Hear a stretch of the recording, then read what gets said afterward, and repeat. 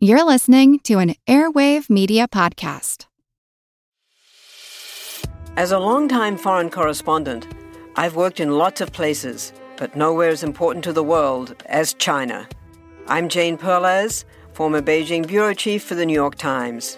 Join me on my new podcast, Face Off, U.S. versus China, where I'll take you behind the scenes in the tumultuous U.S.-China relationship. Find Face Off wherever you get your podcasts.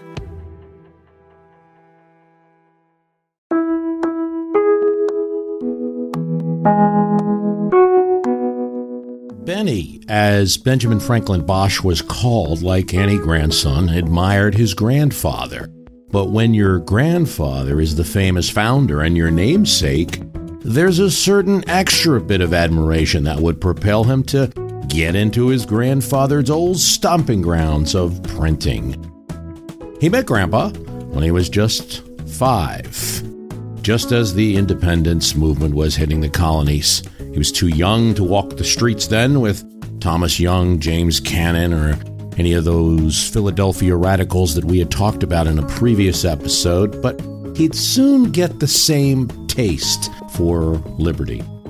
He accompanied the elder Franklin to France and was schooled at his grandfather's insistence in Geneva, in the Republican country of Switzerland.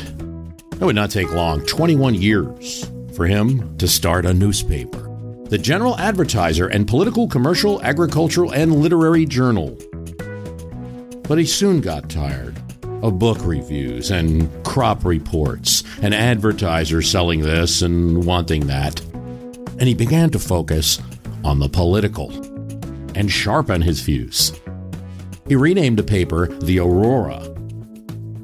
As his grandfather passed and he inheriting the printing equipment, he set his sights on the developments in the country. He hated what Alexander Hamilton was setting up. The industry, the banks.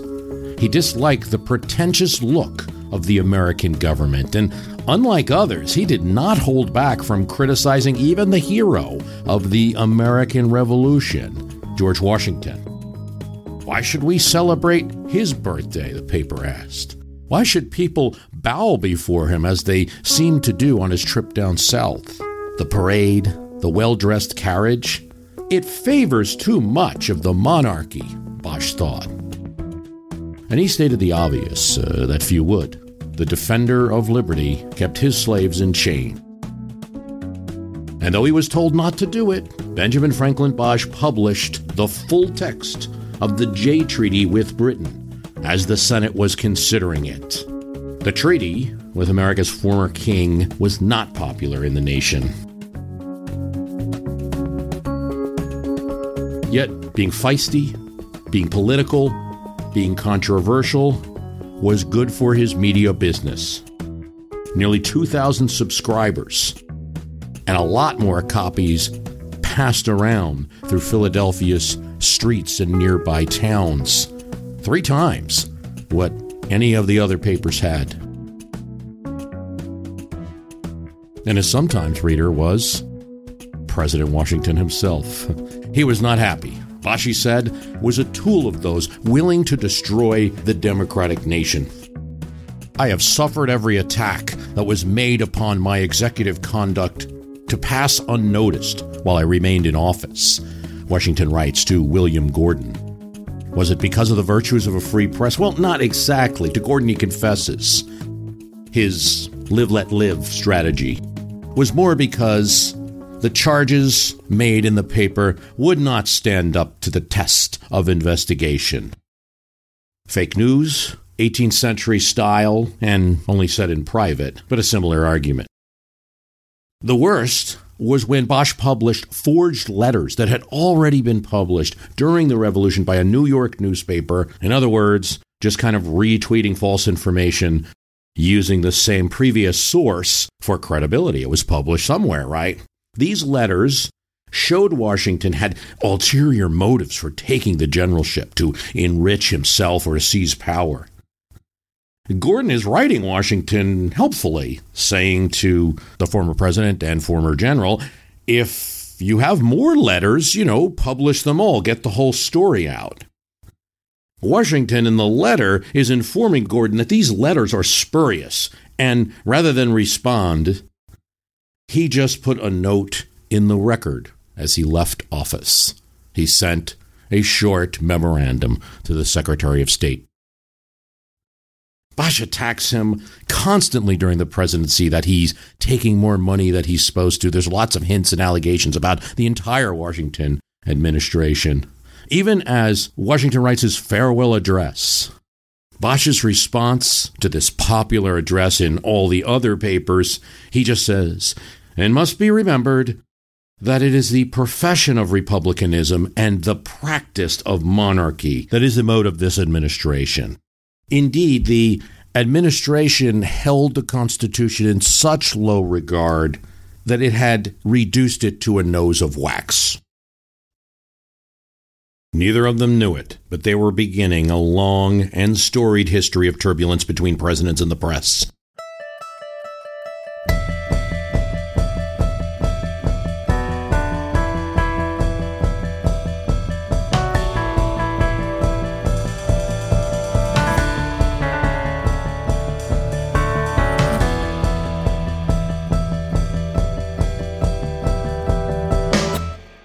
One that now, instead of private letters, comes out in public tweets. The press, the enemy of the people. Oh, that phrasing is a little unique, but the feeling is not. George W. Bush muttering an expletive about a reporter. Lincoln fuming and quoting the Bible in vain. There's been a lot of history of presidential hating on the press, and some vice versa. Lots of, why print this? Don't print that. Stop attacking me. Print the good news for once. Lots of presumption that the president is the nation. When you attack me, you attack the republic. Some intimidation, some threats, even a friendliness that could be just as sinister. And Bosch doesn't close down his press when Adams takes over the presidency, but he does have higher hopes. Adams is an aristocrat, Bosch says, only in theory, but Washington was one in practice. Adams would not be a puppet. He likes that when Adams becomes president, he calls Congress together, consults with Congress, instead of being buried and hidden in his cabinet. That honeymoon would not last long. France, now a republic under the Directory government, doesn't like our neutrality treating with Britain. They start messing with American shipping, seizing American ships that are on the high seas and those that are in French ports. Dozens of ships are dealt with in this fashion. Americans are outraged. Cities, Baltimore, Newburyport, Massachusetts, Philadelphia, they raise monies to outfit privateers to attack French warships. The U.S. Navy is given 3 new ships: the Constellation, the Constitution, and the United States. The Constellation takes on a French ship and destroys it outside the New Jersey coast. Marines seize a city and stump the cannons, now the Dominican Republic, in one of the few land raids in what will be called the quasi-war with France. It is mentally a real war in terms of the politics within the early United States, and there are political consequences. When American diplomats are thrown out, told that they had to pay to talk to the new government by Foreign Minister Talleyrand, the entire country's insulted. This catches the Republicans, the Jeffersonians. Jeffersonian's now VP, but he's not exactly, he's performing the duties of the office, but not cooperating with John Adams. This throws them off guard a bit. They had all the popular support of the Federalists with those elitists. Now the issue has turned. They demand to see proof. And when the report is sent and publicized, because it's a diplomatic document, we don't want to insult another country, the French names, the names of the diplomats on the French side, are blacked out and just referred to as X, Y, and Z.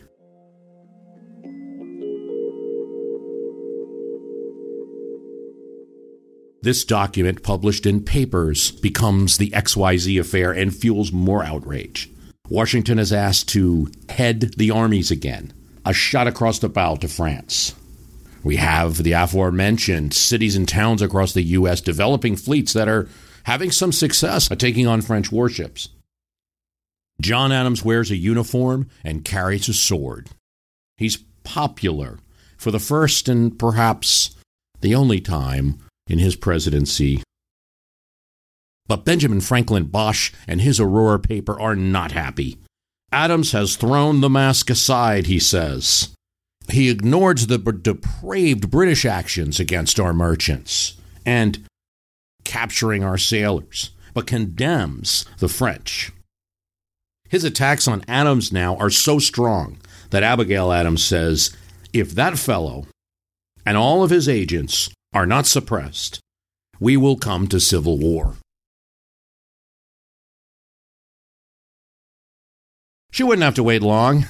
Adams is one president who gets a great midterm in his first year, even if that midterm was one that was stretched between 1798 and 1799, between all the different states had their midterm elections. Still, swept up by war fever, with towns sending congratulatory notes in support of President Adams, and with the injuries suffered by seaport residents up and down the coast, the House is now filled with more Federalists. The war men are in power, Thomas Jefferson regrets.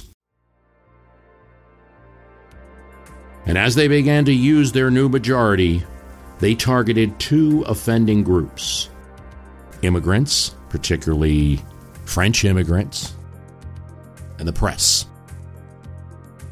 And among many other things that the Alien Sedition Act says is, Section 2, that if any person shall write, print, utter, or publish, or shall cause or procure to be written, printed, uttered, or published, or shall knowingly and willingly assist or aid in writing, printing, uttering, or publishing any false, scandalous, and malicious writing or writings against the government of the United States, or either House of the Congress of the United States, or the President of the United States, with the intent to defame said government, or either of the houses of said Congress, or the said President, or to bring them, or either of them, into contempt or disrepute, or to excite against them, or either or any of them, the hatred of the good people of the United States, or to excite any unlawful combinations therein for opposing or resisting any law of the United States, shall be punished by a fine not exceeding $2,000 and by imprisonment not exceeding 2 years.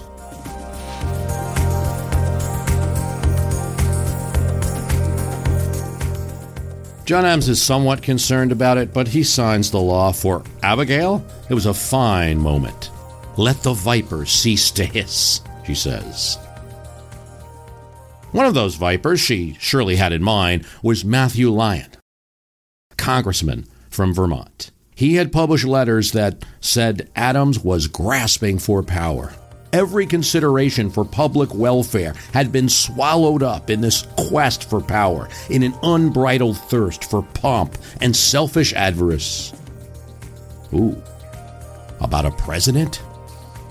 U.S. Attorney Charles Marsh indicts Lyon, and Lyon goes to trial.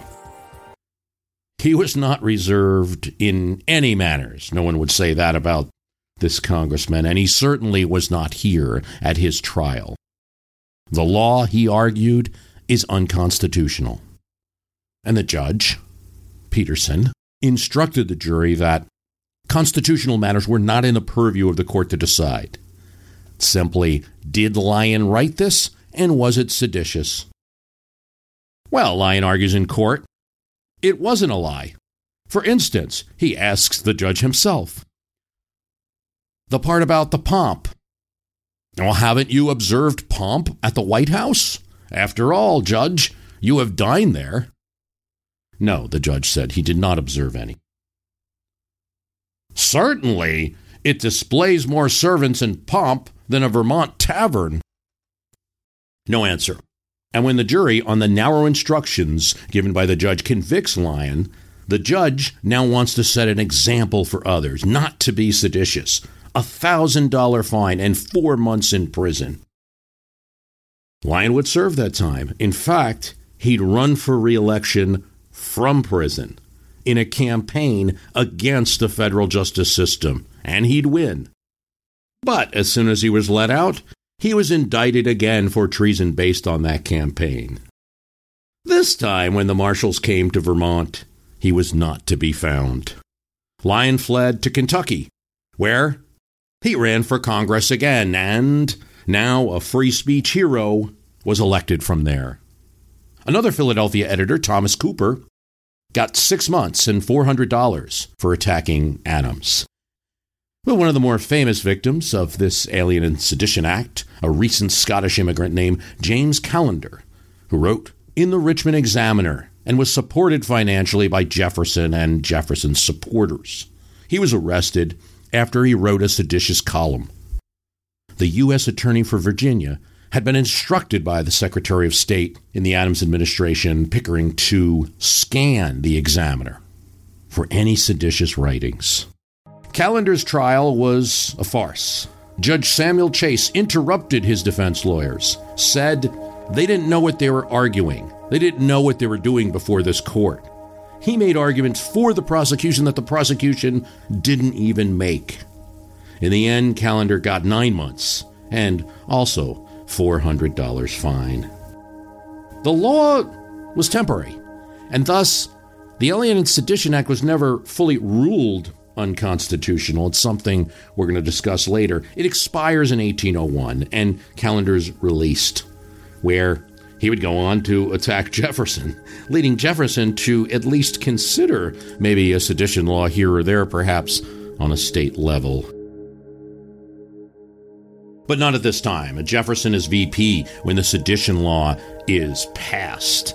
He does not directly interfere. He cannot directly interfere as vice president, or feels he cannot. He does not speak as vice president or feels he cannot, but gets with Madison, and together they craft 2 resolutions, one for Virginia and one for Kentucky. The Virginia and Kentucky resolutions seek to annul the federal law, to make it null and void. Abigail Adams decries them as mad resolutions, but although constitutionally they don't really hold water, a state cannot simply nullify federal law. There's no provision for that. They do stand as a pretty good defense of free speech. If the acts specified should stand, these conclusions would flow from them, that the general government may place any act they think proper on the list of crimes and punish it themselves, whether enumerated or not enumerated by the Constitution.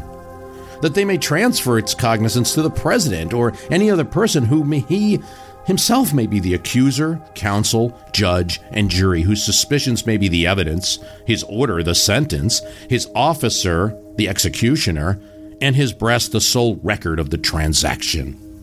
Again, we do look at those Kentucky and Virginia resolutions as a failure on a constitutional level, or an attempt to do something that you can't do, and that's valid. But they also are a pretty good defense of free speech in a time of madness.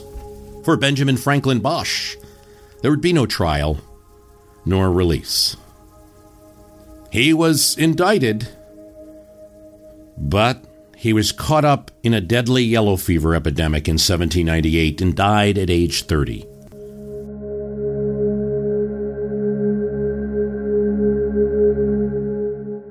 In 1861, the eyesore of Lincoln and the Union government, the federal government, the Republican administration in Washington, D.C., the sight that made them cringe was the Confederate flags flying not in some distant place, but in Alexandria, Virginia, right across the river from the Capitol. And on May 24th, 1861, they took them down.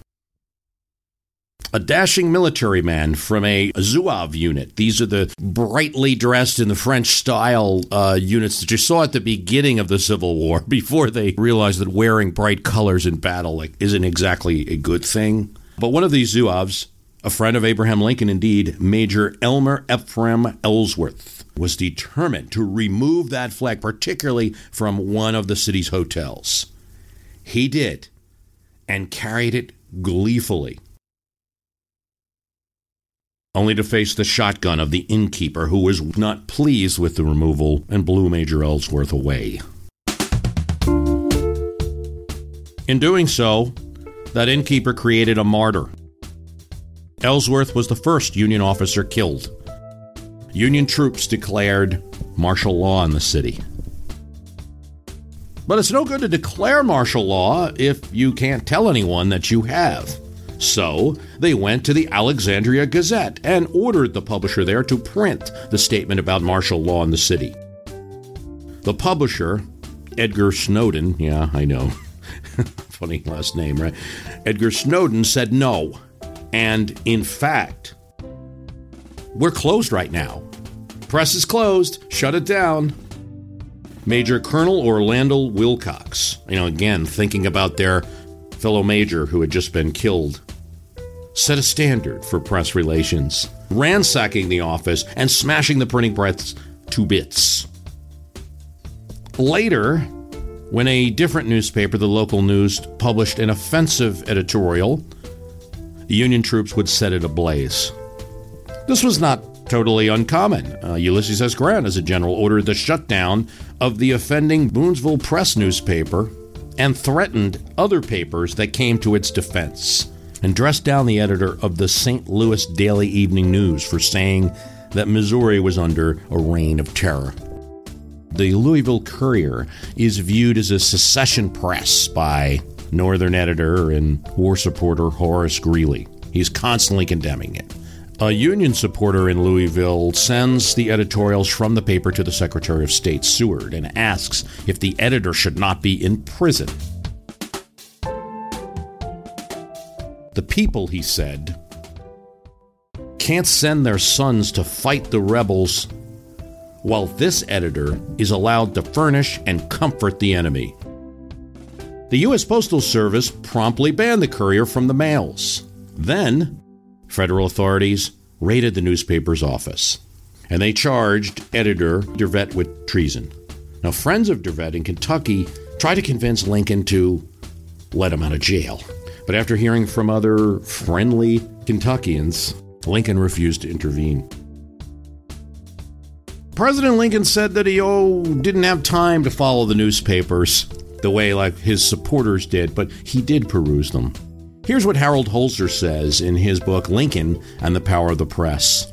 A visitor to the White House said, one Sunday, Lincoln took the newspapers from his drawer and read them to the very last word. When he was finished, his face flushed up with indignation, and he hurled the pile of papers to the floor. His anger focused on Henry Ward Beecher of the New York Independent.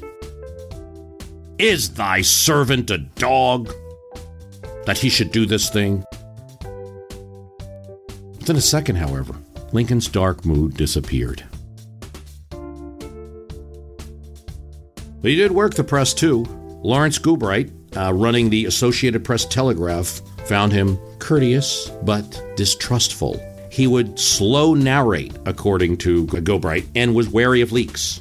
One of his secretaries, Nicholas Hay, would serve as press liaison, giving reporters some access and maybe even an insider story or two about what was going on in the White House, but he'd also discourage negative stories. Nothing there, nothing here, nothing there.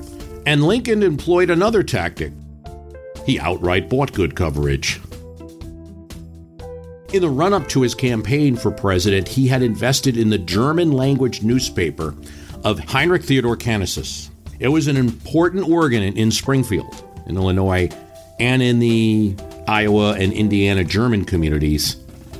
In 1859, through his banker, Lincoln bought Canisius's printing equipment out of hock. He had gotten into a bit of debt and got him publishing again. Warned by others that Canisius might be a Welch, he signed an agreement with him that he must publish a newspaper. Okay. But to make it more helpful, Lincoln instituted a drop-dead clause. Should there be a departure from Republican brand, should he publish anything designed to injure the Republican Party, Lincoln would take the press away from him. Was it buying coverage? Well, yes, in the same way that Jefferson, Jackson as well did some of. Jackson had his own newspaper that would print essentially the government's view of things, the administration's view of things. Jefferson, we know, funded Calendar and a few others, just as Hamilton was doing. He also got jobs for newspapermen. Noah Brooks of the Sacramento Daily Union was so pro-Lincoln, and the White House admired his articles so much that he was given a job as clerk of the House. And it's possible he dangled an ambassadorship to France to secure the usual critic, James Bennett of the New York Herald, not a Lincoln fan, to calm him down a bit. If he did this, and there's some dispute, there are a few letters going back, there's no direct, smoking gun, so to speak. But if Lincoln did this, he didn't get a praising editorial, but merely on the choice of Lincoln or McClellan in 1864, Bennett said it was a choice of evils rather than excellences. Still, given how badly Bennett had pummeled the Lincoln administration, this was kind of like an endorsement. The ambassador position was never given. And Lincoln's actions were not alone, as we referenced. Jefferson, Jackson involved in that. Lyndon Johnson owned a TV station in Austin, Texas, and held a merger up once until a newspaper publisher decided to give him more favorable coverage. But newspapers in modern times were not the most vulnerable targets. TV networks had a lot more to lose, because for TV networks, we're talking about they're getting a license from the FCC. And the Nixon administration had no qualms about threatening where licenses would go for various network affiliates. It's possible that his intimidation of CBS may have led the network to stop analyzing the president's speeches directly. Hi, it's Bruce. Listen, we all know the news headlines are full of wild stories, like how the world is tipping towards authoritarianism, all while somehow simultaneously freezing, flooding, and on fire. It's a lot to take in. But what if, instead of being on the brink of disaster, we're actually on the cusp of a better world? If I've got your attention, then I highly recommend tuning to a podcast that offers a weekly dose of optimistic ideas from smart people. What Could Go Right is the acclaimed news podcast from the Progress Network. Zachary Karabell and Emma Varvaloucas dive into the biggest news and most pressing topics of our time, from climate change to politics, and make the case for a brighter future. Season 5 features fascinating guests like democracy scholar Yesha Mounk on the hidden perils of identity politics, and NPR anchor Steve Inskeep about the importance of talking to people who differ from you, and what Abe Lincoln learned from those conversations that helped him unify the country. It's time to ditch the doom-scrolling polarization and start focusing on some of the things going right. So check out What Could Go Right wherever you listen to podcasts.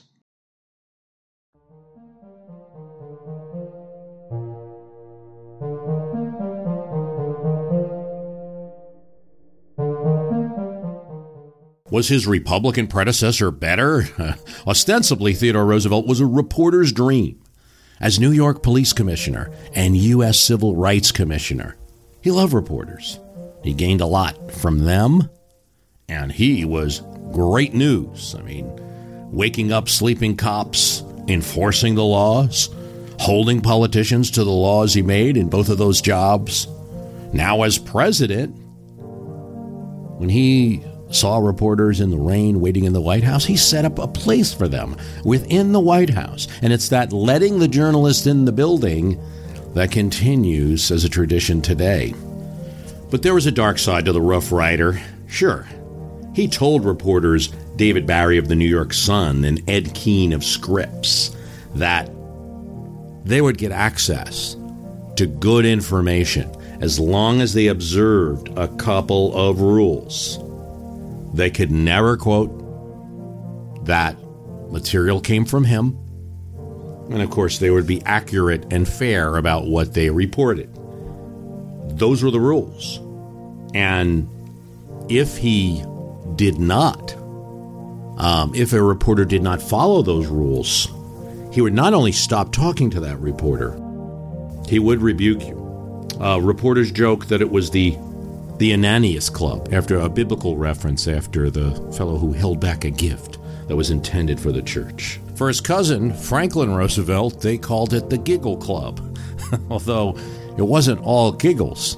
It was just that Roosevelt created a cadre of reporters through his own personal charm, but also a kind of self-enforcement among them, that the reporters would ask good questions, generally good coverage, and not confronting the president. And of course, just as with TR, no one would source the president. Reporters describing it at the time talk about how more of a self-enforcement, like if a reporter got out of line, they'd be talked to by their own members of the press. Like, why are you giving FDR such a hard time? And not so much directly from the president, but occasionally he would rebuke reporters. It was a mechanism of enforcement, doing things like this, ridiculing reporters that might get out of line. Got a similar thing with Lyndon Johnson. David Halberstam, in his great book, The Powers That Be, talks about how reporters going to Vietnam, let's say from Washington, to go report on Vietnam, Lyndon Johnson would insist on meeting with those reporters. Don't be like those boys Halberstam and Sheehan, he would warn. They're traitors to our country.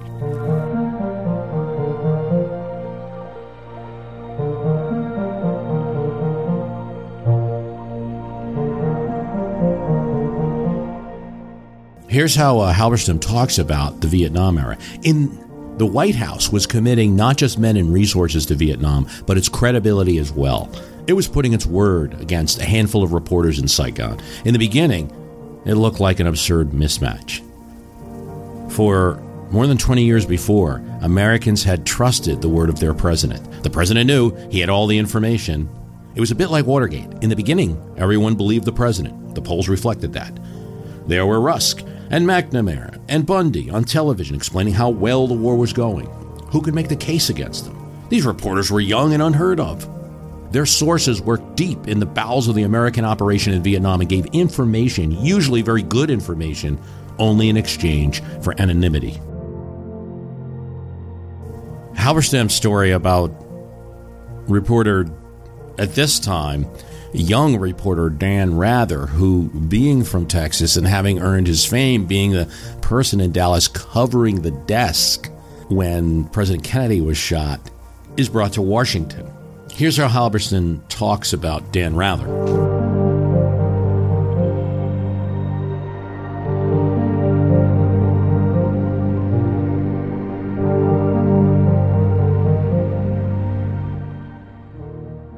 Rather in those days was the most junior of the network correspondents, and his CBS colleagues remember that the edges were still rough, the blue suit a little shiny, the country still showed. Curiously, being the outsider, the graduate of backcountry school instead of Harvard, some of the advantages of Eastern sophistication that haunted Lyndon Johnson bothered Rather too, because he lacked them. A sense that Easterners had more and knew more than he did. But in this case, instead of poisoning him, it seemed to give him an added edge. But Johnson from the first misread him, thought he could have a slice of him, and greeted Rather accordingly. Lyndon Johnson was glad to see Dan Rather. Lyndon Johnson knew he could count on Dan. He was not like those Eastern boys who didn't understand a Texan. You understand me, and you're going to help me. Rather winced at that. Oh, God, I'm really in for it now, he thought. It never worked well, not from the start. His position was difficult. Great newspapers do not like their White House reporters to be in an adversarial position with the White House. Networks, being more timid and more accountable to the government, like it even less. So his problems were potentially dual. Difficulties with the president could easily become difficulties with his superiors. He was thus more vulnerable than the average White House correspondent. The first attempt at branding took place very early, at the first White House press conference Rather covered. Lyndon Johnson simply refused to see him or acknowledge his question. For a print reporter, this might mean very little, but for a network journalist, it is absolutely shattering. All his bosses were watching. A lot of institutional manhood was riding on it, and it was imperative for Rather to show that he had the clout to do his job. So while his CBS bosses gathered around the tube in New York, Dan Rather again and again kept jumping out of his seat as if there was a spike in it, trying to get to the attention of the president, but to no avail. Johnson recognized his main competition, Nancy Dickerson, and even worse, by name. Yes, Nancy. And he decided he could not let this happen again. He sought out Jack Valenti, considered friendly to reporters. He laid it out for Valenti. He thought this was deliberate, and if it was, then he, Dan Rather, was going to kick back. No one was going to ignore him. But Valenti was very soothing. Rather, you're wrong. Johnson's not against you. Johnson likes you. He thinks a lot of you. You remind him of young friends he had known in Texas. The problem was the president's eyesight. He had a terrible problem with his eyes and could not see 10 feet without his glasses. He was looking for Rather, but had been unable to see him. Now, these other reporters, he knew them because of their outlines. Their shapes were familiar. So, Rather knew that Lyndon Johnson was putting a mark on him, teaching him a lesson before the assembled multitude of CBS executives. And Rather found that at the next press conference, he was quickly recognized, even though he was seated much farther back. The president's eyesight, he noticed, had greatly improved.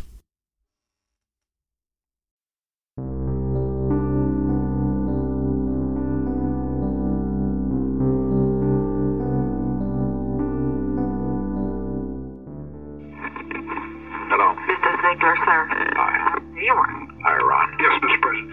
I just talked to Connie. She fully understands the Washington Post situation. There was no reporter today at the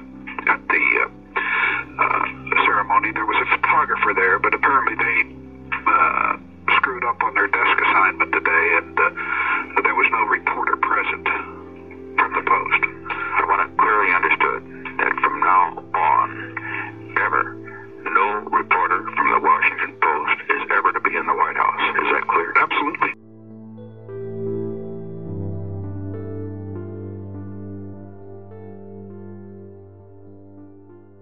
Yeah, and in terms of some intimidation of reporters, the Nixon administration engaged in such activity as well. Daniel Schorr is probably the more famous case. This from a 1973 Atlantic Monthly article.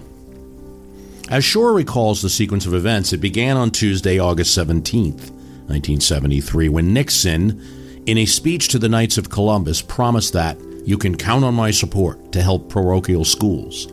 The producer of the CBS Evening News, The Walter Cronkite Show, called Schorr and asked for a follow-up story.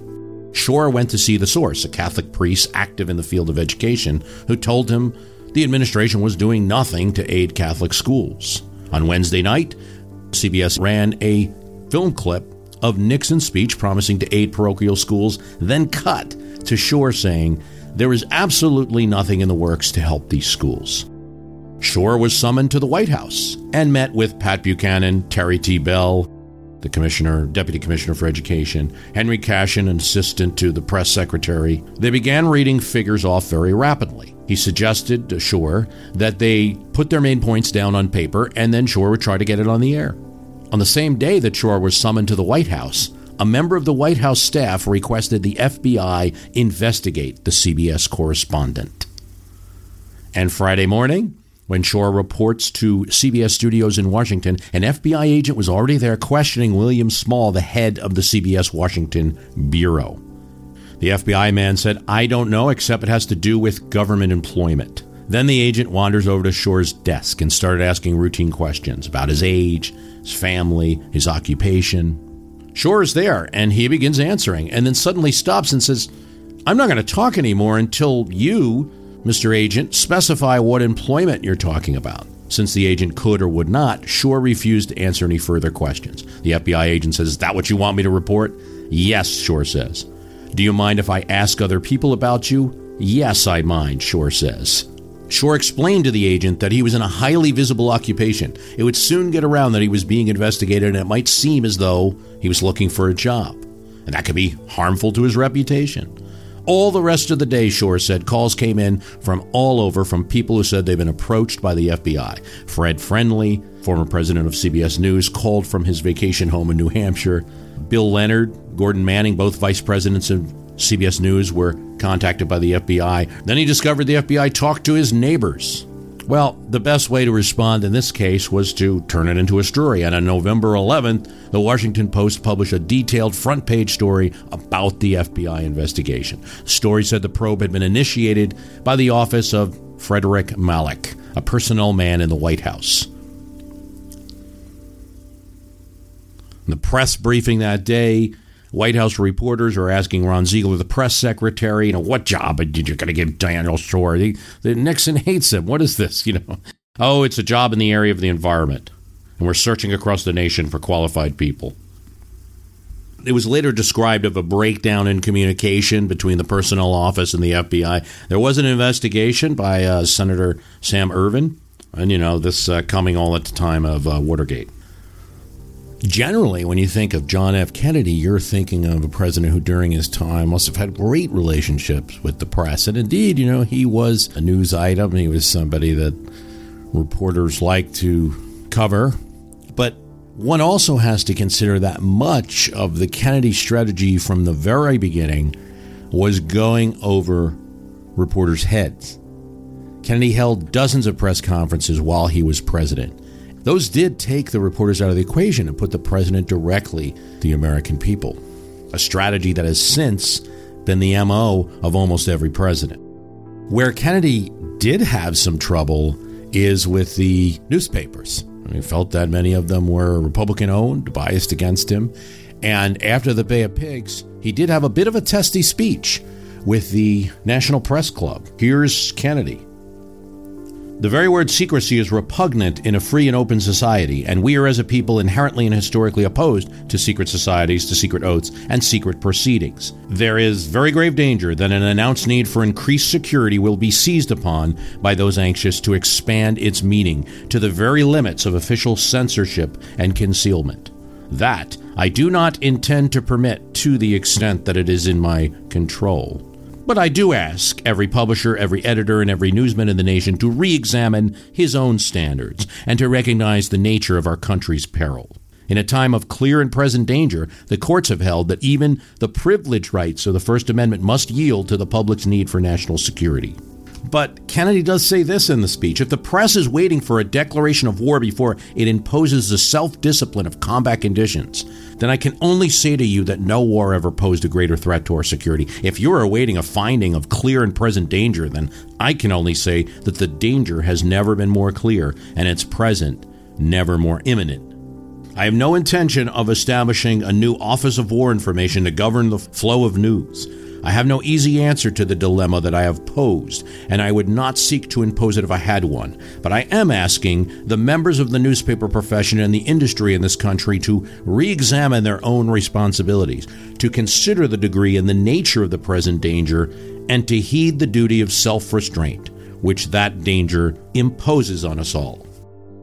So even John F. Kennedy, who one probably thinks, got pretty good coverage maybe, and, was a friend of the press, had his issues. And one of the other things that Kennedy was fond of is inviting reporters who maybe weren't the star reporters of the organization and giving them access to the president. One famous example is that, and I think it even survives to today, that Kennedy is a speed reader. But really, Richard Reeves kind of checked this one out. We really only know that he told a reporter that, and the reporter printed it. So doing such favors to the reporter could be just as strong of an action as intimidating reporters, and it intimidates their competition. And there are always things, I think, that we should be on guard for in a democracy, just as much as an obvious statement of disdain for the press. Bit about the history of the presidents and the press there. We could talk for a long time on this. I had a conversation with Chris Novembrino. You know him. Don't Worry About the Government podcast. And we talked about a bunch of these issues, so I'll give a listen.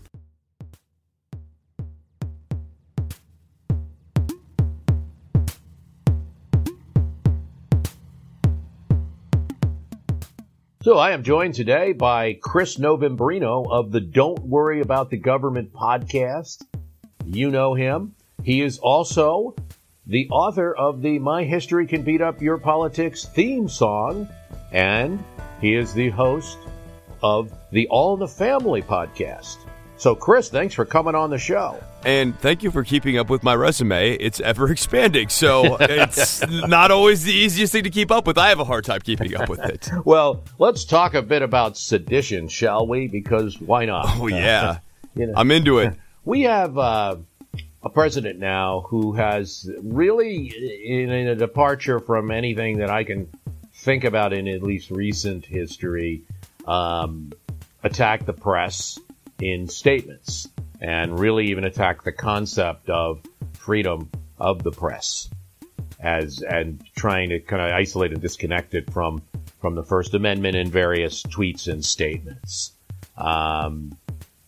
What's your take on that, and how has it impacted how the media is behaving, if at all? I think that's always the interesting question, that second one. His statements about the press, I mentioned on an earlier episode, if he had a magic wand and could will them to be, they're quite alarming. I mean, he has talked openly about changing libel laws so that he can sue people and make a lot of money off of suing people for printing things that he thinks are mean against him. He recently, on August 31st here, was complaining about off-the-record comments being made on the record when it's almost certain that he was the one who was leaking them. But this whole concept of off-the-record, on the record, he's kind of wishy-washy on that. He talks on September 4th here of this month, MSNBC, maybe their license should be looked at, and same with CNN. He has made a lot of very alarming, if taken at face value, statements. The issue has been, and this is kind of the issue in this conversation, is when it comes time for him to execute on these, he hasn't shown a lot of ability or even necessarily interest to execute on them beyond making the statement. How would he get a libel bill through Congress, especially now? Yeah, it's just that it's alarming to our ears. Sure. To hear anyone say it, and the political dynamics, right, are certainly withstanding. You know, I guess you can imagine. Let's say midterms go the opposite of what most prognosticators think. Let's say there's not only a stay, but you have a 1934 or 2002 or 1998 type situation where the president's party actually gains seats in an election. And now he approaches what will be a new speaker in Congress. I guess it would be, at that point, it would be McCarthy if they win if the GOP wins maybe the Jim House. Jordan. Maybe Jim Jordan. And now it's a very different situation. So yeah, it's not a lot to hang the hats of people who would seek to defend the press on just the current political dynamics, but these statements do get awfully scary. I have heard the Road to Now podcast, has interviewed various, Washington correspondents and at different times. I know that, he does seem to talk to the press. So for all the vaunted attacks on the press, that's the other part of this.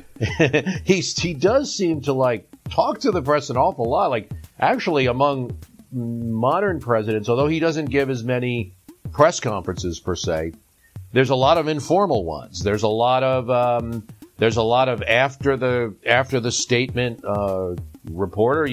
He tends to take questions in the hall. And this is something that just is a long history of. The White House staffers do not want that president answering questions. And whether it's Reagan or Clinton or others, or even Trump, it appears, presidents just seem to like to take that question from the reporters. Yeah, President Trump also likes to do long-form interviews with outlets like the Wall Street Journal or Bloomberg. And in the case of Bloomberg, right, this off-the-record quote, who leaked this to the media, this off-the-record quote about trade in Canada? The most likely suspect is, in fact, Donald Trump, because why would the press just leak this random thing? I don't even entirely remember what he said about Canada because these things sort of come and then they go. That is the tricky part. In putting this together, I have an article from ProPublica back in 2016, and they talk about Donald Trump and the return of seditious libel. this article is alarming. It reads a lot like something that could have been written here in 2018. Here's an excerpt. Asked in June if his stance on the press would continue as president, he said, "Yes, it is going to be like this. You think I'm going to change? I'm not going to change." He repeated his view that, quote, "I'm going to continue to attack the press. I find the press to be extremely dishonest. I find the political press to be unbelievably dishonest." In August, he tweeted, quote, "It is not freedom of the press when newspapers and others are allowed to say and write whatever they want, even if it is completely false." He's been saying this for a very long time. Yes, it's a very big departure, I think, historically from what is always a contentious, confrontational, tense relationship between the White House and the press, almost always with every president, even Obama. Presidents. Oh, even Obama and Clinton. I mean, certainly a very tense relationship to the point that one of the major scandals of the White House in Clinton's time that would get him tripped up when Republicans then had the House and could investigate things was the White House Travel Office, where they replaced members of the travel office in the White House. That was important because that's where the reporters went to get their tickets to go follow the president at different places. And they liked the people in there, and that generated a lot of tension between the press. You know, Stephanopoulos referred to it as they had declared war on the White House press corps when they did that. So there was a lot of tense times. Hillary Clinton or someone at the Clinton White House had suggested closing the door between the area where the press secretary makes the conference, where you now see Sarah Huckabee Sanders speak from, and the press secretary's office, the office in the West Wing. And just that little, they like the reporters the ability to follow the press secretary and ask a follow-up question once in a while. And there was talk of closing that door, and that became a huge issue. So we've always had this tense relationship. This is a little different historically because this is an attack on not just some stories, but on the press in general, how they operate and their freedom to do so.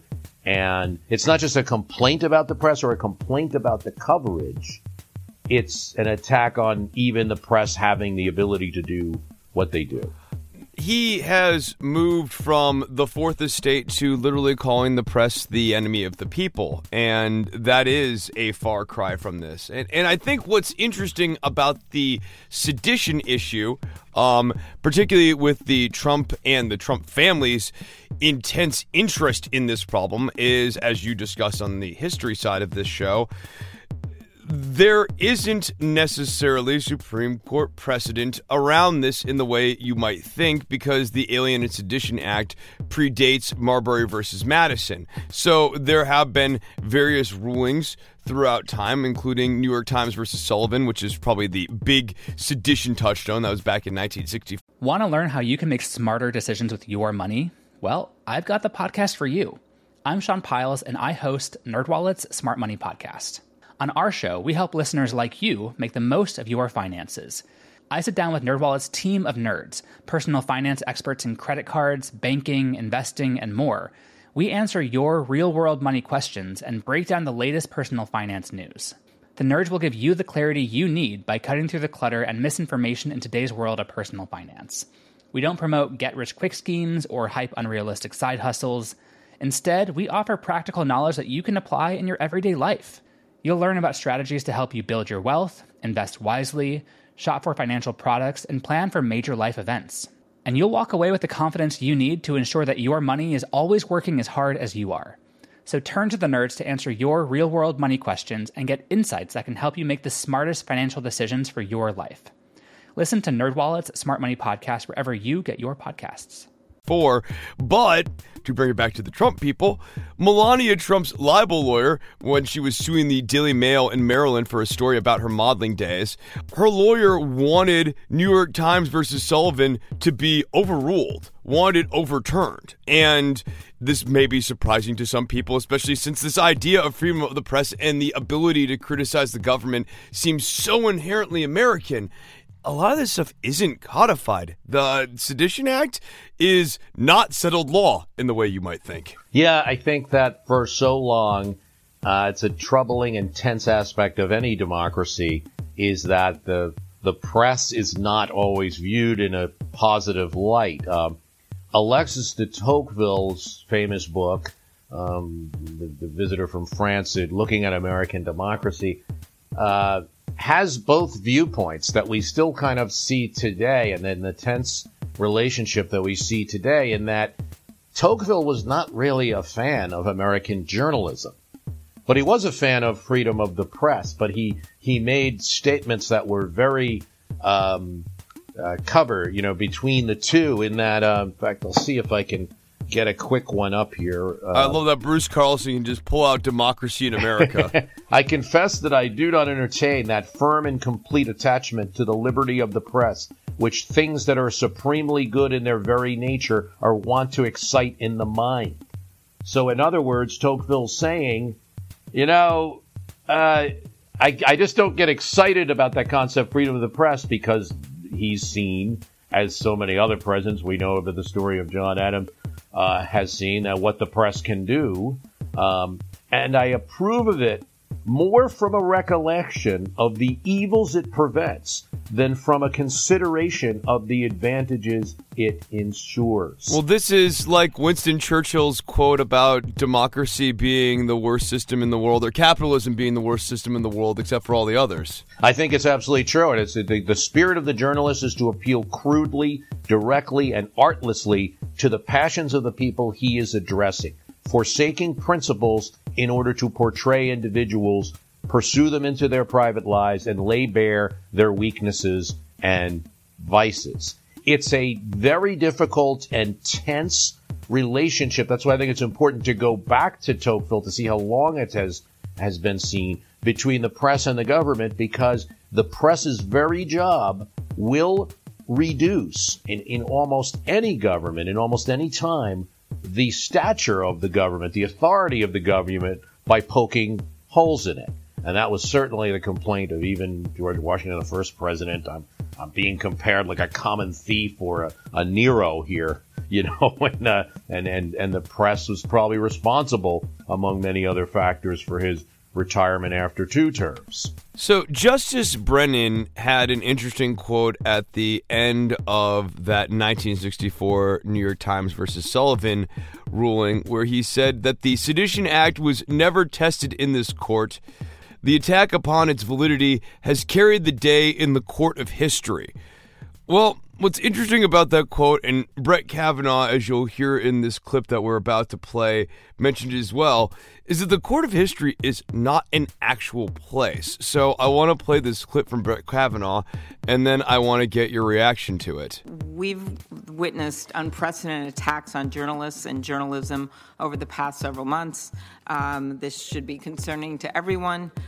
Because the role of journalists is critical to our democracy. This is personal for me. My dad was a journalist his entire life and even wrote a blog. He's now 90 for a while. You probably didn't read that one, though.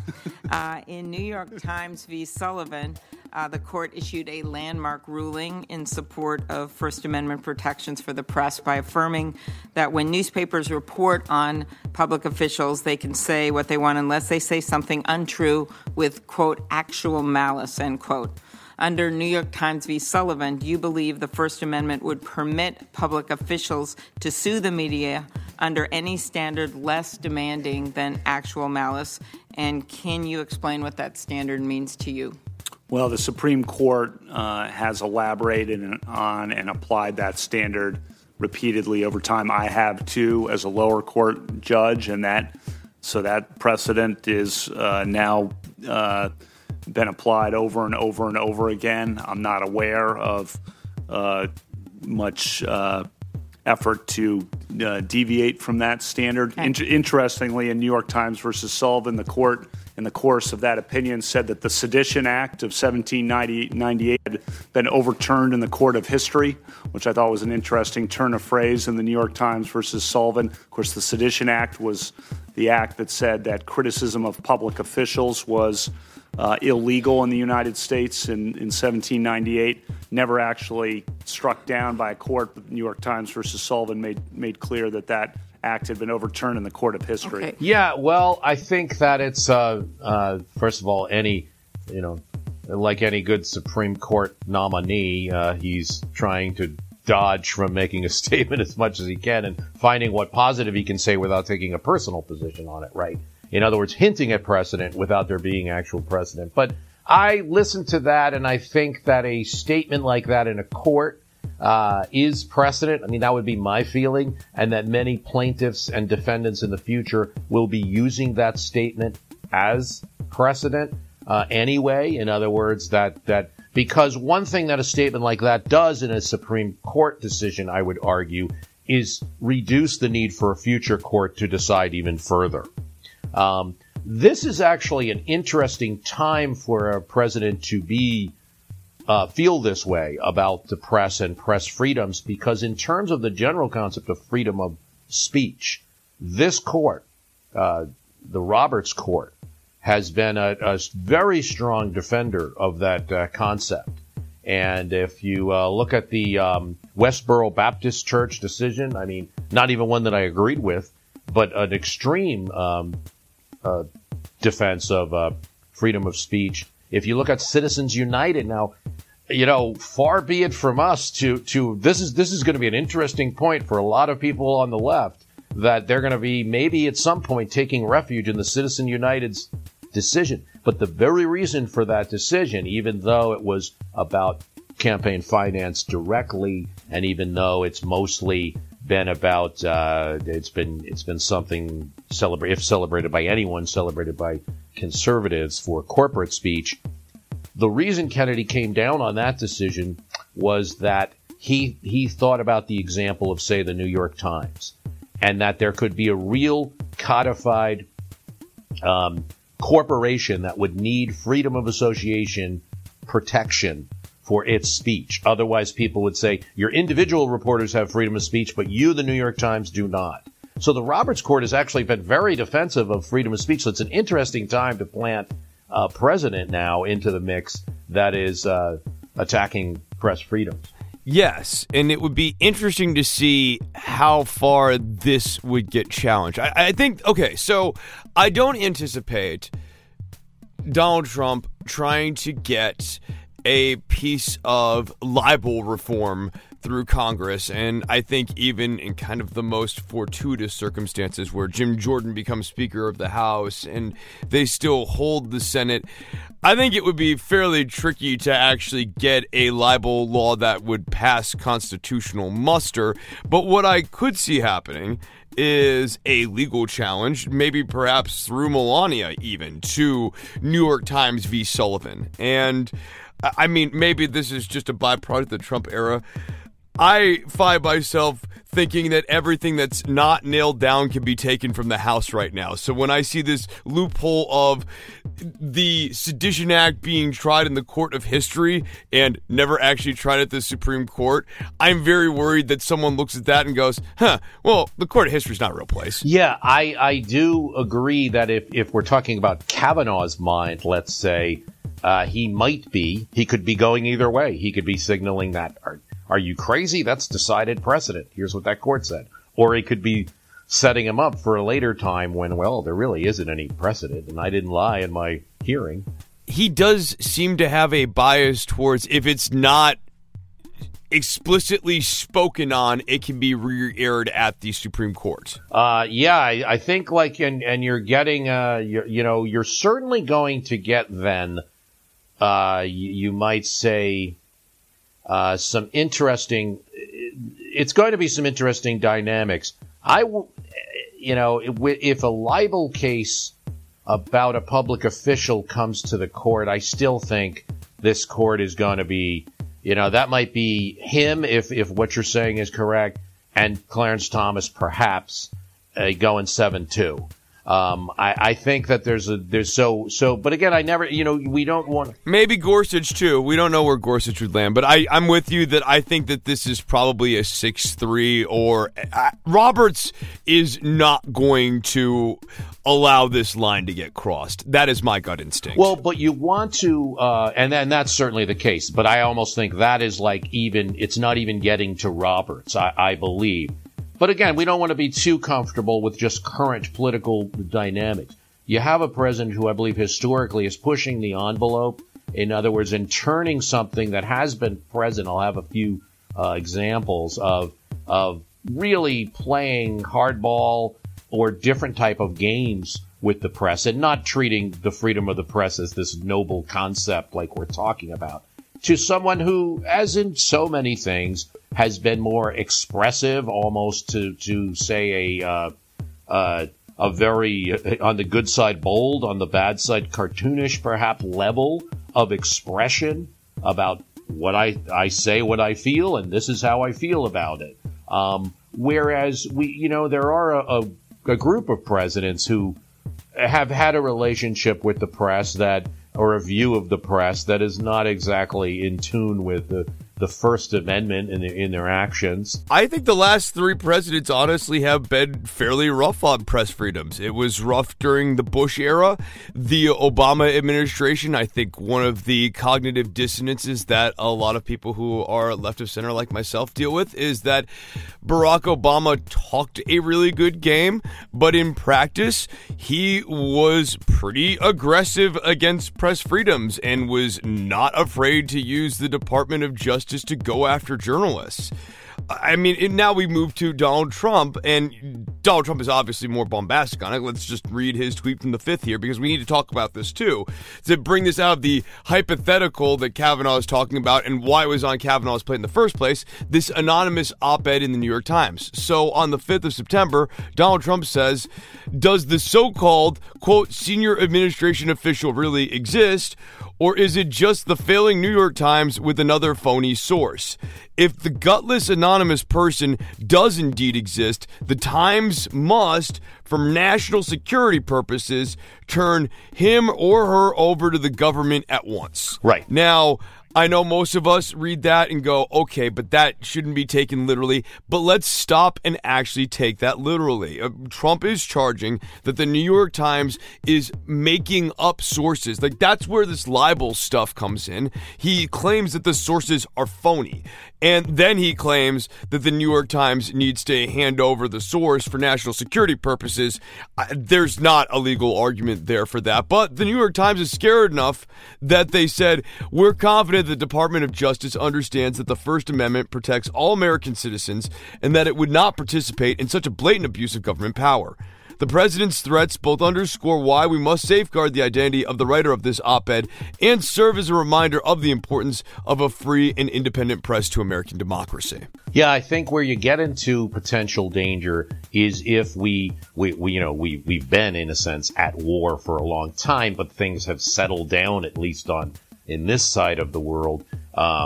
It's not settled down if you're still serving, say, in Afghanistan. But at the time, during the early Bush administration, those early days after the attack on 9/11, you could see where if Bush was making statements like that, there might be a little more go along with it. Like, look, I need to figure out for combating terrorism, I need to know right now who made this statement.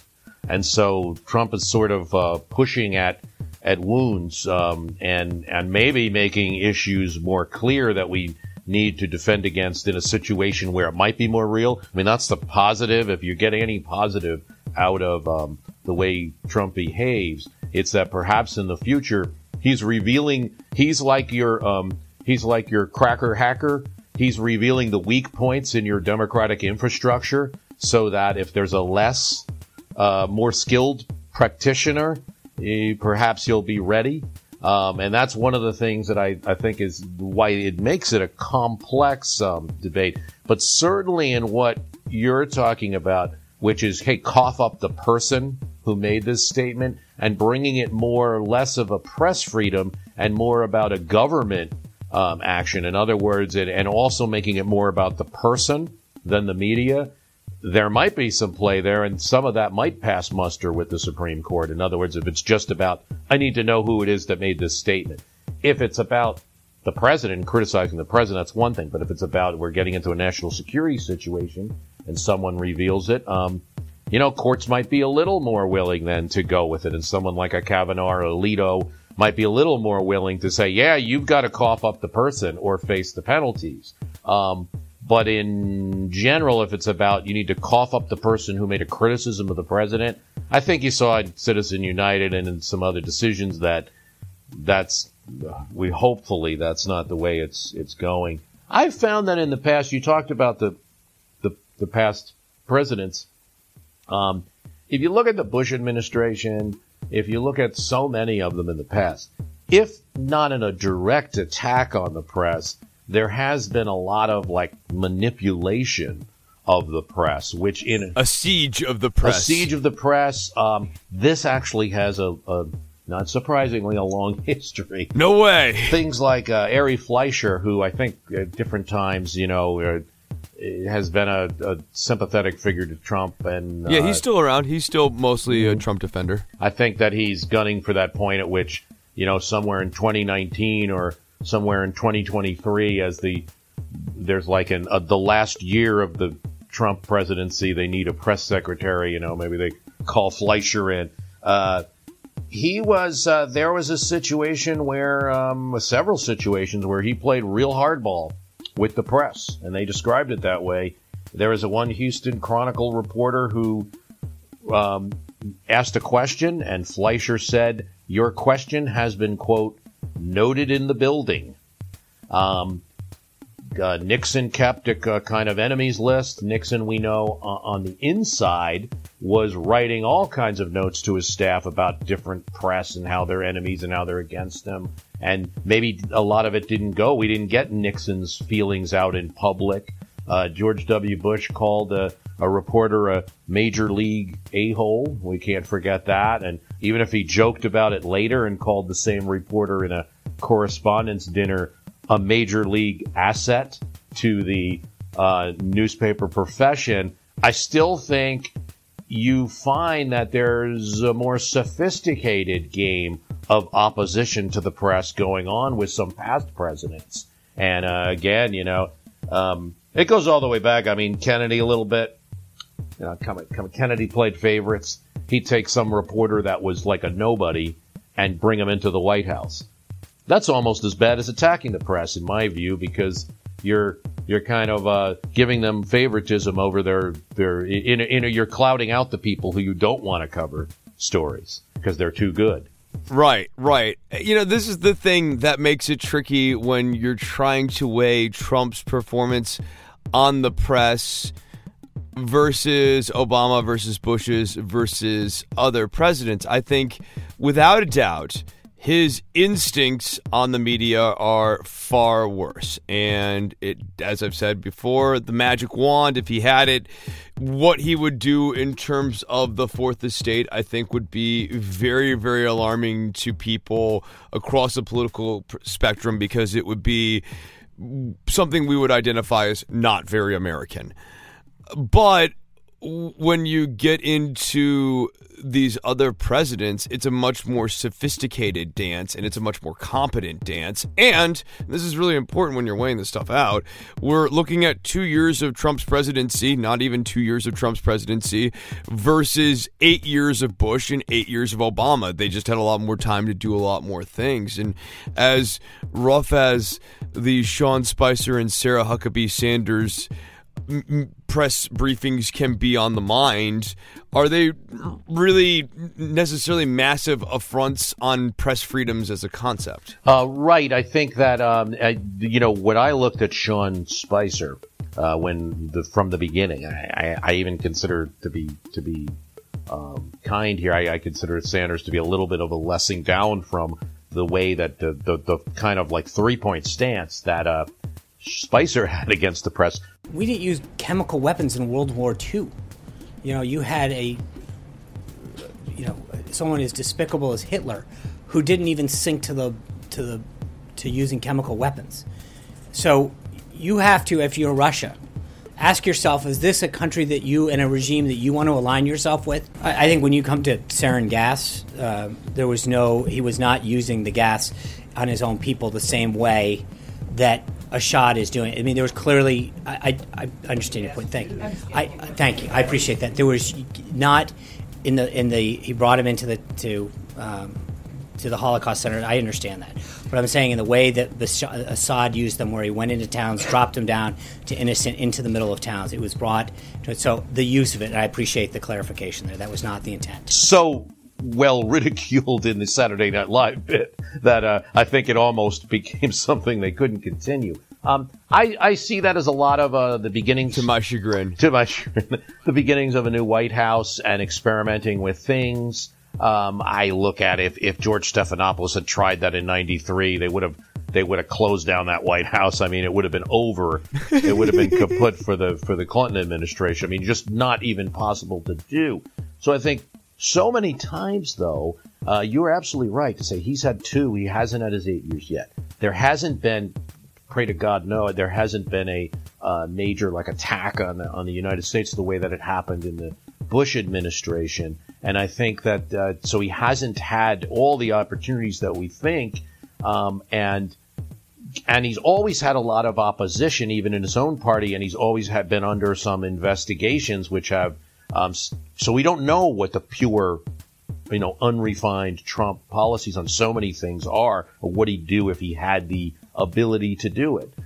This is always the talk about Nixon, that Nixon was a liberal sometimes, but a lot of times it's just he never got his Congress. It's not just that Nixon was a liberal, too.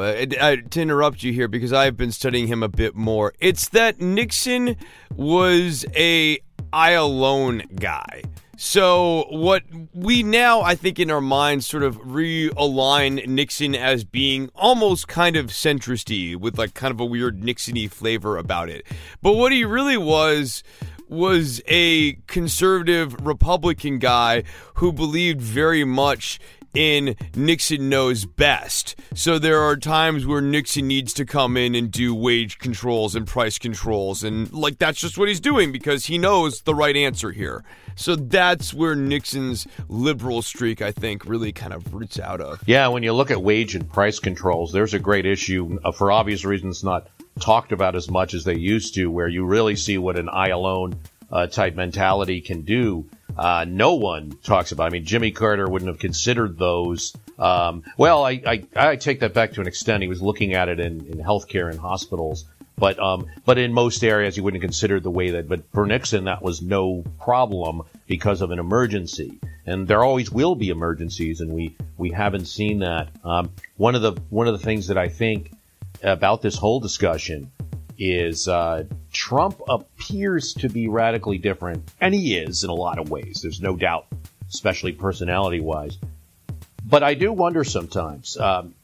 Bush looks, in quotes, so much, quote, better. Especially people on the left are talking about, oh, I wish we had Bush back and things like that. I wonder. I think that Trump looks more radically different because he's coming after Obama. I do wonder if Trump had become president in 2009 after the Bush administration, if we wouldn't have just seen it as a little bit more radical version of some of the same. I mean, are we assuming in this example that Trump is having to fix the financial crisis? Well, I'm not sure. It's certainly possible that could have been his ticket.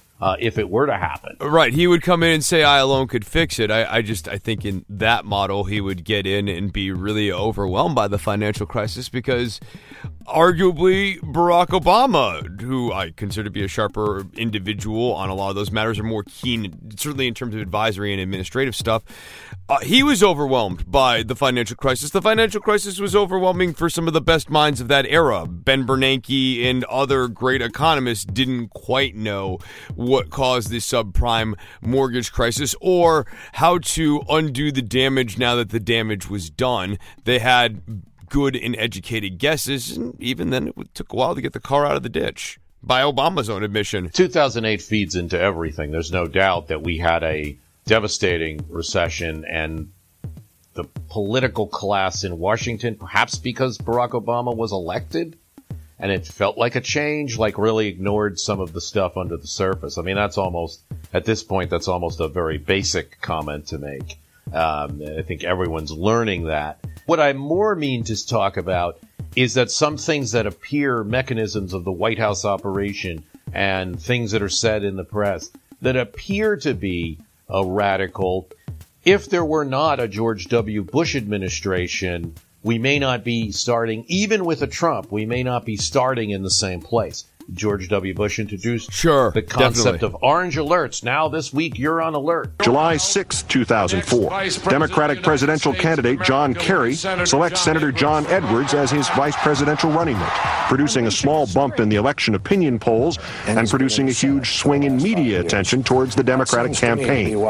July 8, 2004, 2 days later, credible reporting now indicates that al-Qaeda is moving forward with its plans to carry out a large-scale attack in the United States. Homeland Secretary Ridge warns of information about al-Qaeda attacks during the summer or autumn. At their party convention in Boston, the Democrats formally nominate John Kerry as their candidate for president. The Department of Homeland Security raises the alert status for financial centers in New York, New Jersey, and Washington to orange. The evidence supporting the warning, reconnaissance data left in a home in Iraq, later proves to be roughly 4 years old and largely out of date. He introduced the concept of the greatest use of American force since Vietnam. He introduced the concept of really kind of, even though he said he was against nation building, really taking over two countries in the Middle East, which was the opinion of a very fringe group within the Republican Party. So I think he established the interplay between the White House and Fox News, where there was this blurring between one of the estates of government and the fourth estate. Yeah, I think that there again, if you talk about and that's a great point to make, and also that he could manipulate. The first episode of this podcast was about Bush and the media, and then of course I went into other presidents and talked about them. But that was the very first episode of My History Could Beat Up Your Politics, 2006. I felt strongly about it because I felt that he was sort of using the news and misleading and planting stories in newspapers, and then sort of like changing the statement that he had made. And this had to do with Iraq and chemical. I don't even remember all of the details of the story at this time. But certainly things were not hunky-dory with the press. The relationship in terms of embedded reporters during the Iraq and Afghanistan wars was one of the most controlled of any recent presidency, and certainly was different from the way that reporters covered Vietnam. Now we know why that presidency would like that, but I just think on so many fronts, the changes that we think are so radical, and they are because we have this flashy personality. The way he talks about the press is radical, and the framework that he is giving his supporters to think about the media is radical. To actually say overtly that the press is the enemy of the people and to give people that notion, that has had real-world consequences, right? We've actually seen shooting deaths of press offices because of that framework. But to your point, in terms of actual practical policy, I think a lot of this stuff is baked in the cake. Why is Donald Trump able to go on Fox and Friends in 2015 and hit the entirety of the Republican audience? And not just in 2015, but in 2011 when he used to go on Hannity's show and really established himself as the birther guy. He was able to do that because Roger Ailes, as a byproduct of the George Herbert Walker Bush infrastructure, set up Fox News. And then George W. Bush and his presidency really established that marriage between a Republican White House and Fox News as their news media outlet. Fox and Friends is where Republicans go and get their morning news. And Donald Trump slides in 2015, and that infrastructure is there for him to take advantage of. And that fact also has very long roots in history. In other words, we talk about the media, and this is all alarming. And the reason it's most alarming to me, like so many Americans, is that it's a direct attack on the concept of the press. Although the idea that presidents past would treat the press, say, in less noble concepts than the First Amendment might seem to call for, or American values might seem to call for, after a view of history is not as surprising. And also, both in terms of attacking press, fighting with the press. I'm on record, for instance, back in 2009, I had said that when Obama had made a direct attack on Fox News and there was a big to-do about it, I had said that it's fairly normal and also okay for a president to tumble a bit, for a White House to get it to rumble a bit with the press. Fighting about the coverage is okay. There are consequences to it if you do it too much, if you're boy who cries wolf too much, if everything's fake news, for instance. And there's a place for partisan media, too. I want to be completely clear. Like, there's a place, in my mind, at least for the Foxes and the MSNBCs of the world. We just have to know what they are, and it has to be fairly clear. There's a historic place, too. The reality is that that concept of starting, say, a media organization that's going to be a little more friendly to one side or the other has a really long history. I mean, Andrew Jackson virtually had his own newspaper. It was the Whigs, when in the few years that they were in control, had theirs. Every time that you see a newspaper across this country, there's still some that have the name Democrat in it, like Arkansas Democrat Gazette is one. Like, that is a holdover to where it used to be.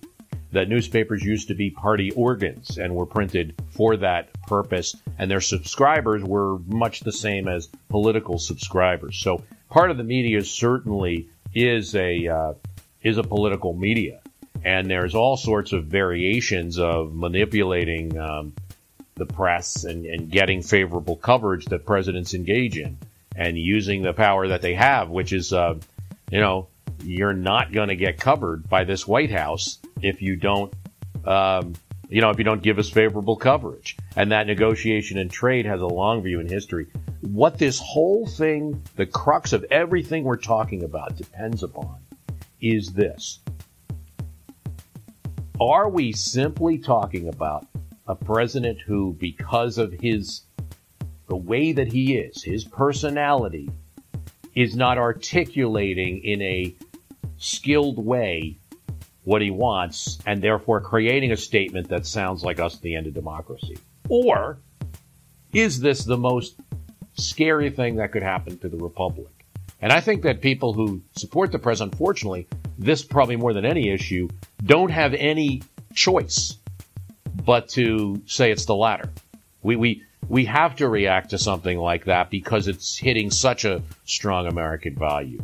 And you hope that, hey, this guy just can't express well what he means. Right? They're not really the enemy of the people. He's just saying, like, the people that come to my rallies, you should be mad at the New York Times and cancel your subscriptions. But he's not able to articulate it that way. Bruce, I'm going to go back to this from the ProPublica article. In February, he pledged that, quote, one of the things that I'm going to do if I win, and I hope that I do, and we're certainly leading, is I'm going to open up our libel laws so when they write purposely negative and horrible and false articles, we can sue them and win lots of money.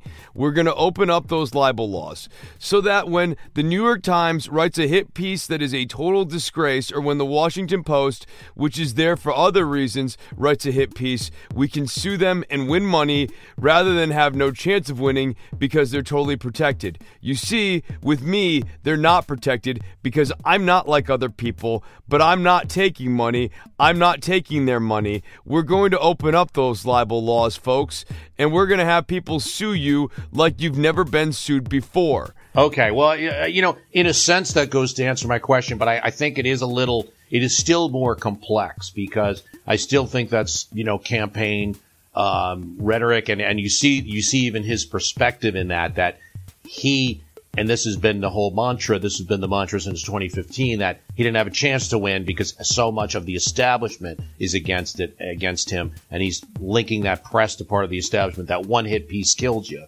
And certainly there were numerous times where it looked like that was going to happen with Trump.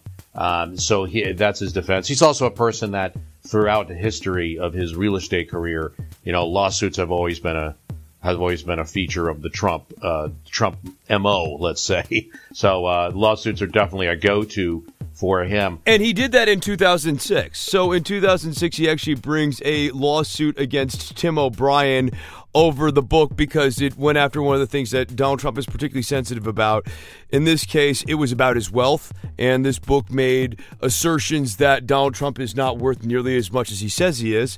So Trump took Tim O'Brien to court over this, and his whole rationale for doing that, and this is ultimately why I think he wants to change the libel laws.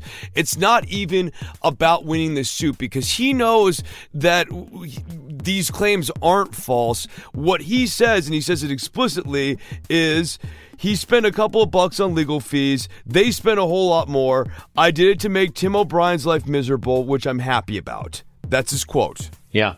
Well, I mean, you're dealing with a person who that's certainly his mentality. Of course, he's president now and not a candidate, not a underdog. He's in the position of government, and I think that hopefully everyone changes their perspective on it, that, wow, these statements made by a real estate mogul who's had his ups and downs is one thing, and statements by a candidate even who feels like there's a big, like so many candidates, is going to use the rhetoric of the Washington establishment to bolster his campaign is another thing. But now you're in the presidency, and the lack of criticism of him is very dangerous, and everyone should flag it. I think absolutely. No, I think your example of the cracker hacker earlier, that metaphor, that's a really, really strong metaphor for people to be focused on here, because this has only ever been tested in the court of history and not the Supreme Court. And what Trump is exposing right now is something that I think is very important, press freedom. And if we don't come in after this moment passes and protect it, this really can be eroded away fairly quickly. Yes, I think, for instance, those that are saying the partisan press, or even, now we have so much media. There's so much variation. One of the things I got into in the episode was about Nixon and the chilling effect on the using FCC licenses in TV. But back then, there were only a few TV stations. So you could almost even go with the president's argument a little bit. When bias was against them and they could make that case, there were only 3 networks. So it was really a lot of powerful people. Ken Phillips comes out with this book, Mediocrity, which is like a kind of forgotten era. And there are a couple books like this. David Halberstam wrote a book called The Powers That Be, because I think after Watergate, there was some pushback that maybe the media is too powerful. It's nice that they took down a president. Maybe we didn't like the president, whatever. Too powerful. So you're seeing there was that where maybe, and Kennedy had some of his problems with coverage at different times. So the argument you could make is that history has changed. We have so many more channels of communication now that suing one. So what? Shut down the New York Times. And I'm not saying to do this. Shut down the New York Times. That's just one. The New York Times is much less powerful than they used to be, by the way. They were very, very powerful in the 70s. The newspaper. They had everything. They knew everything. Kissinger was deathly afraid of the New York Times, finding out about like the negotiations with China before anybody, because they were so good. They were like as good as the CIA. They probably had the CIA. So it was, newspapers, certain entities used to be powerful. They're still important, but less powerful than they used to be. We have thousands of media channels. But I do wonder then if he gets what he, if the danger is if what he's saying in tweets and stuff comes to fruition, you could start to centralize that decentralization again, because so many people would be afraid to publish things on their thousands of blogs and thousands of podcasts and things like that, because of being sued, say. But so it should be cold comfort to any partisan media, because partisan media is only as good as that first time when you're going to take on the person that you originally were subsidized by. Yes. Thing I routinely find myself drawing my mind back to is a sense of weird, cold thankfulness that Donald Trump doesn't have the competency of someone like Huey Long, because I actually think a lot of his impulses are really similar. Yeah, I mean, I think that the Huey Long makes a fine historical analog for President Trump, and in terms of the way that he acts, and in terms of the way that he would just take down any opponent. And the laws are in his way, and that is that's the tone you get from Huey Long, and that's certainly the tone you get from Donald Trump at times, particularly on this issue. Like, the press laws are in his way. You could argue that he feels that way about the Department of Justice, and, I mean, look at the way he talks about Jeff Sessions. Look at the way he talks about the Mueller probe. He seems to view that as an issue, too. But these are just standing laws. These aren't even necessarily laws that are coming after him. These are also obstructions. They're obstructions of his will. Oh, absolutely. There's no doubt. It's exactly the same. Long didn't attempt, but didn't get there. There was certainly talk of a Long presidency, of a Long for president. Huey Long was FDR was very annoyed by him because Huey Long claimed that he helped FDR get elected. Long did support FDR, but in the way that you can imagine when Trump endorses anybody, it's kind of like, well, I'm doing this now, but I better have your loyalty. And that's what happened with FDR. Long endorsed FDR in 32, but by 36, had he not died, he would have been pulling away from that and probably challenging to FDR's left. In 1940, especially with a little bit of that FDR fatigue in there, you could totally see Long being a very, very credible challenger to FDR, which is why FDR was alarmed by Long. Like, Long was very much on FDR's radar.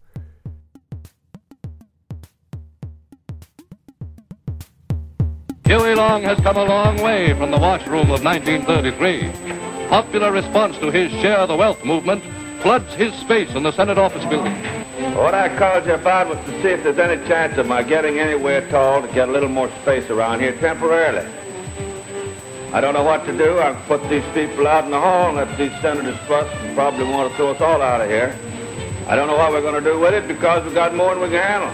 I'm going to give up this office to the stenographers and move out to some place around the hotel.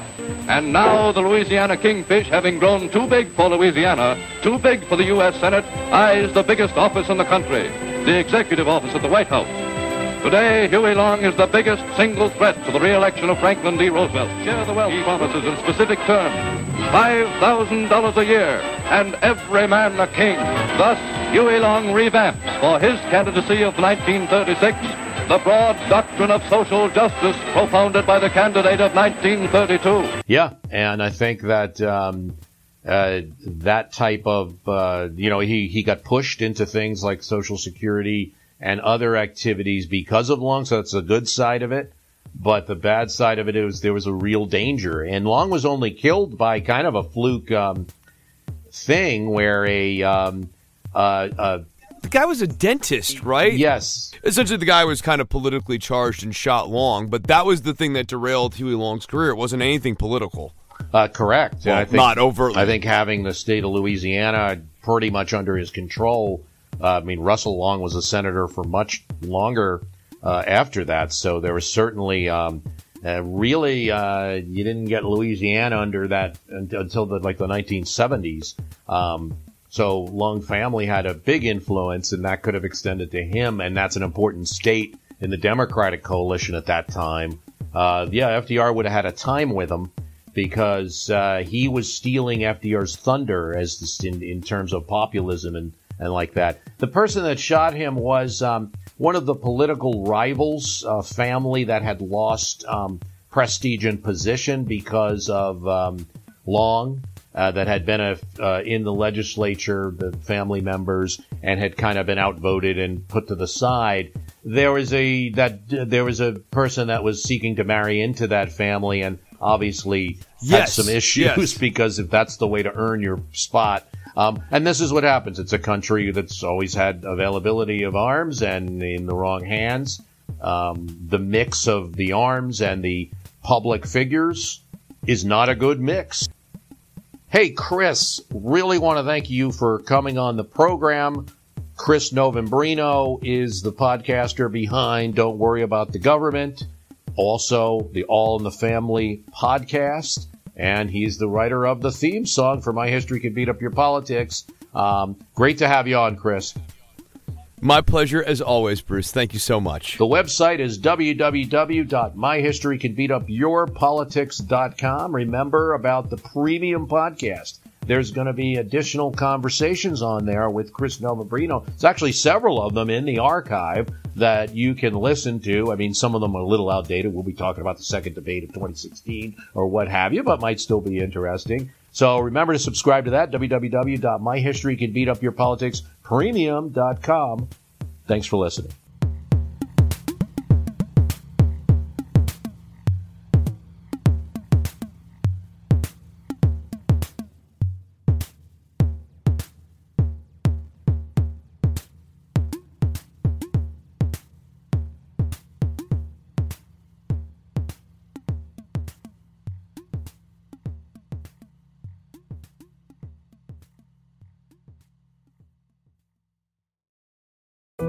We all know how important it is to keep your eye on the money, and not just your own. Stay on top of the latest financial and market news with Yahoo Finance, a podcast that releases new episodes almost every day. You'll hear a brief overview of the biggest news in the financial world, all in 3 minutes or less, right after markets close. Check out Yahoo Finance wherever you get your podcasts. That's Yahoo Finance wherever you get your podcasts.